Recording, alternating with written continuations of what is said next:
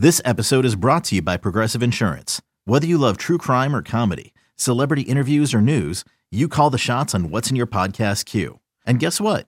Now you can call them on your auto insurance too with the Name Your Price tool from Progressive. It works just the way it sounds. You tell Progressive how much you want to pay for car insurance, and they'll show you coverage options that fit your budget. Get your quote today at Progressive.com to join the over 28 million drivers who trust Progressive. Progressive Casualty Insurance Company and Affiliates. Price and coverage match limited by state law. eBay Motors is here for the ride. Remember when you first saw the potential? And then through some elbow grease, fresh installs, and a whole lot of love, you transformed 100,000 miles and a body full of rust into a drive that's all your own. Look to your left. Look to your right. It's official. No one's got a ride like this. There's nothing else that sounds like, feels like, or looks like the set of wheels in your garage. With over 122 million parts, you can make sure your number one ride or die stays running smoothly. So there's no limit to how far you can take it. Brake kits, turbochargers, engines, exhaust kits, roof racks, LED headlights, bumpers, whatever your baby needs, eBay Motors has it. And with eBay Guaranteed Fit, it's guaranteed to fit your ride the first time, every time, or your money back. Plus, at these prices, well, you're burning rubber, not cash. Keep your ride or die alive at ebaymotors.com. Eligible items only. Exclusions apply. You could spend the weekend doing the same old whatever, or you could conquer the weekend in the all-new Hyundai Santa Fe. Visit HyundaiUSA.com for more details. Hyundai, there's joy in every journey. Exactly. So there's a comment here, guys, from Lee Lariviere on Football, which says they seem to shoot more gaps today than the whole season combined. About talking about the D-line, I think, or it could be about the linebackers. But what I'd say on that is, one, if you're in a bare front, right, then most of the time, like they were today most of the time, then most of the time, the vast majority of the time, the defensive line are one-on-one. And so it's easier for them to get off the block and shed and take a shot, knowing that they're not throwing someone into the lap as easily.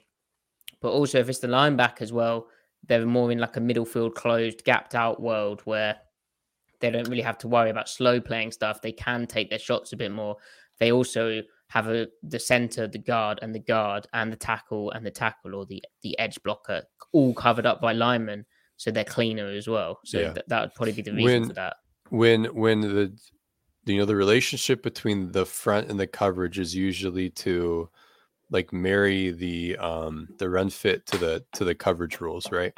So when you're so then the front then dictates, okay, the combination of the front and the coverage dictates what your run assignment is, and then from there your run assignment informs what the techniques you play with are. And by techniques, it means like, are you playing laterally, shoulders square to the line of scrimmage to account for 1.5 or 2 gaps?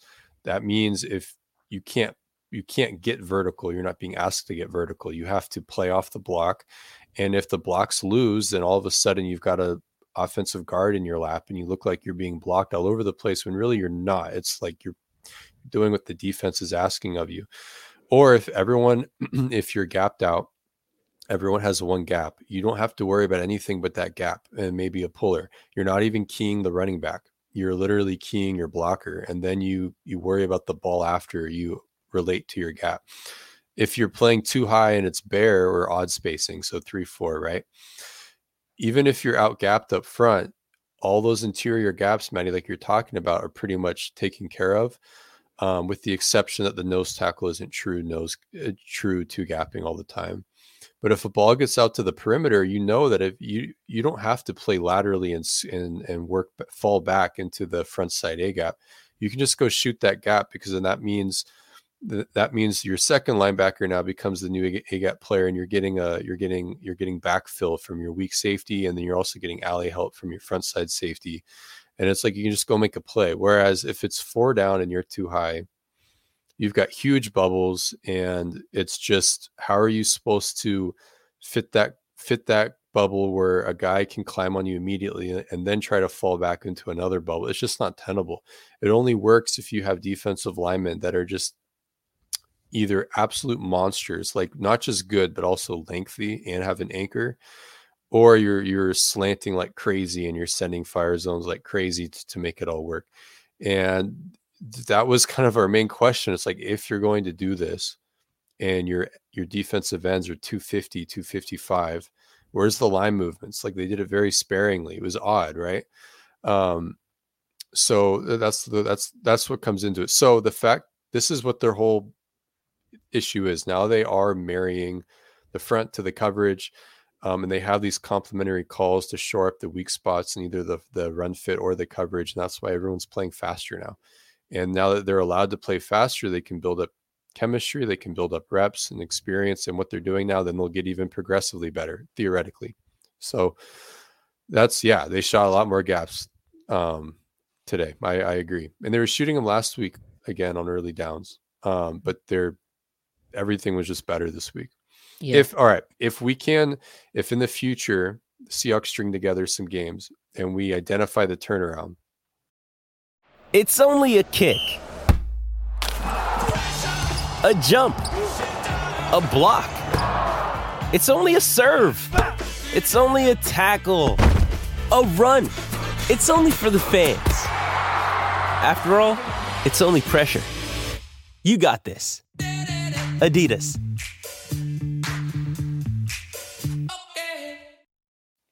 The turnaround will be the Saints game, because the Saints game will be the U-turn itself, because before you turn around, you first must turn, right? So the Saints game was the U-turn itself, and then the Cardinals game was when they finally straightened out. And this metaphor is unshakable right now. And then they're going to keep going straight. They're going to level out that 180-degree angle. We'll see what they do against the Chargers next week. To the moon.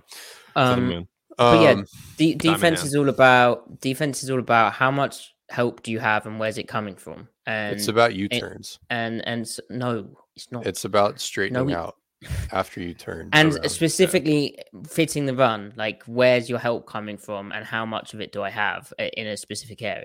And based off that, then you fit, because you're not going to run to where someone is, right? But you also need to run to where someone isn't, basically. You might U-turn to where someone is or isn't. Oh my gosh. You'd never run backwards on defense. Okay.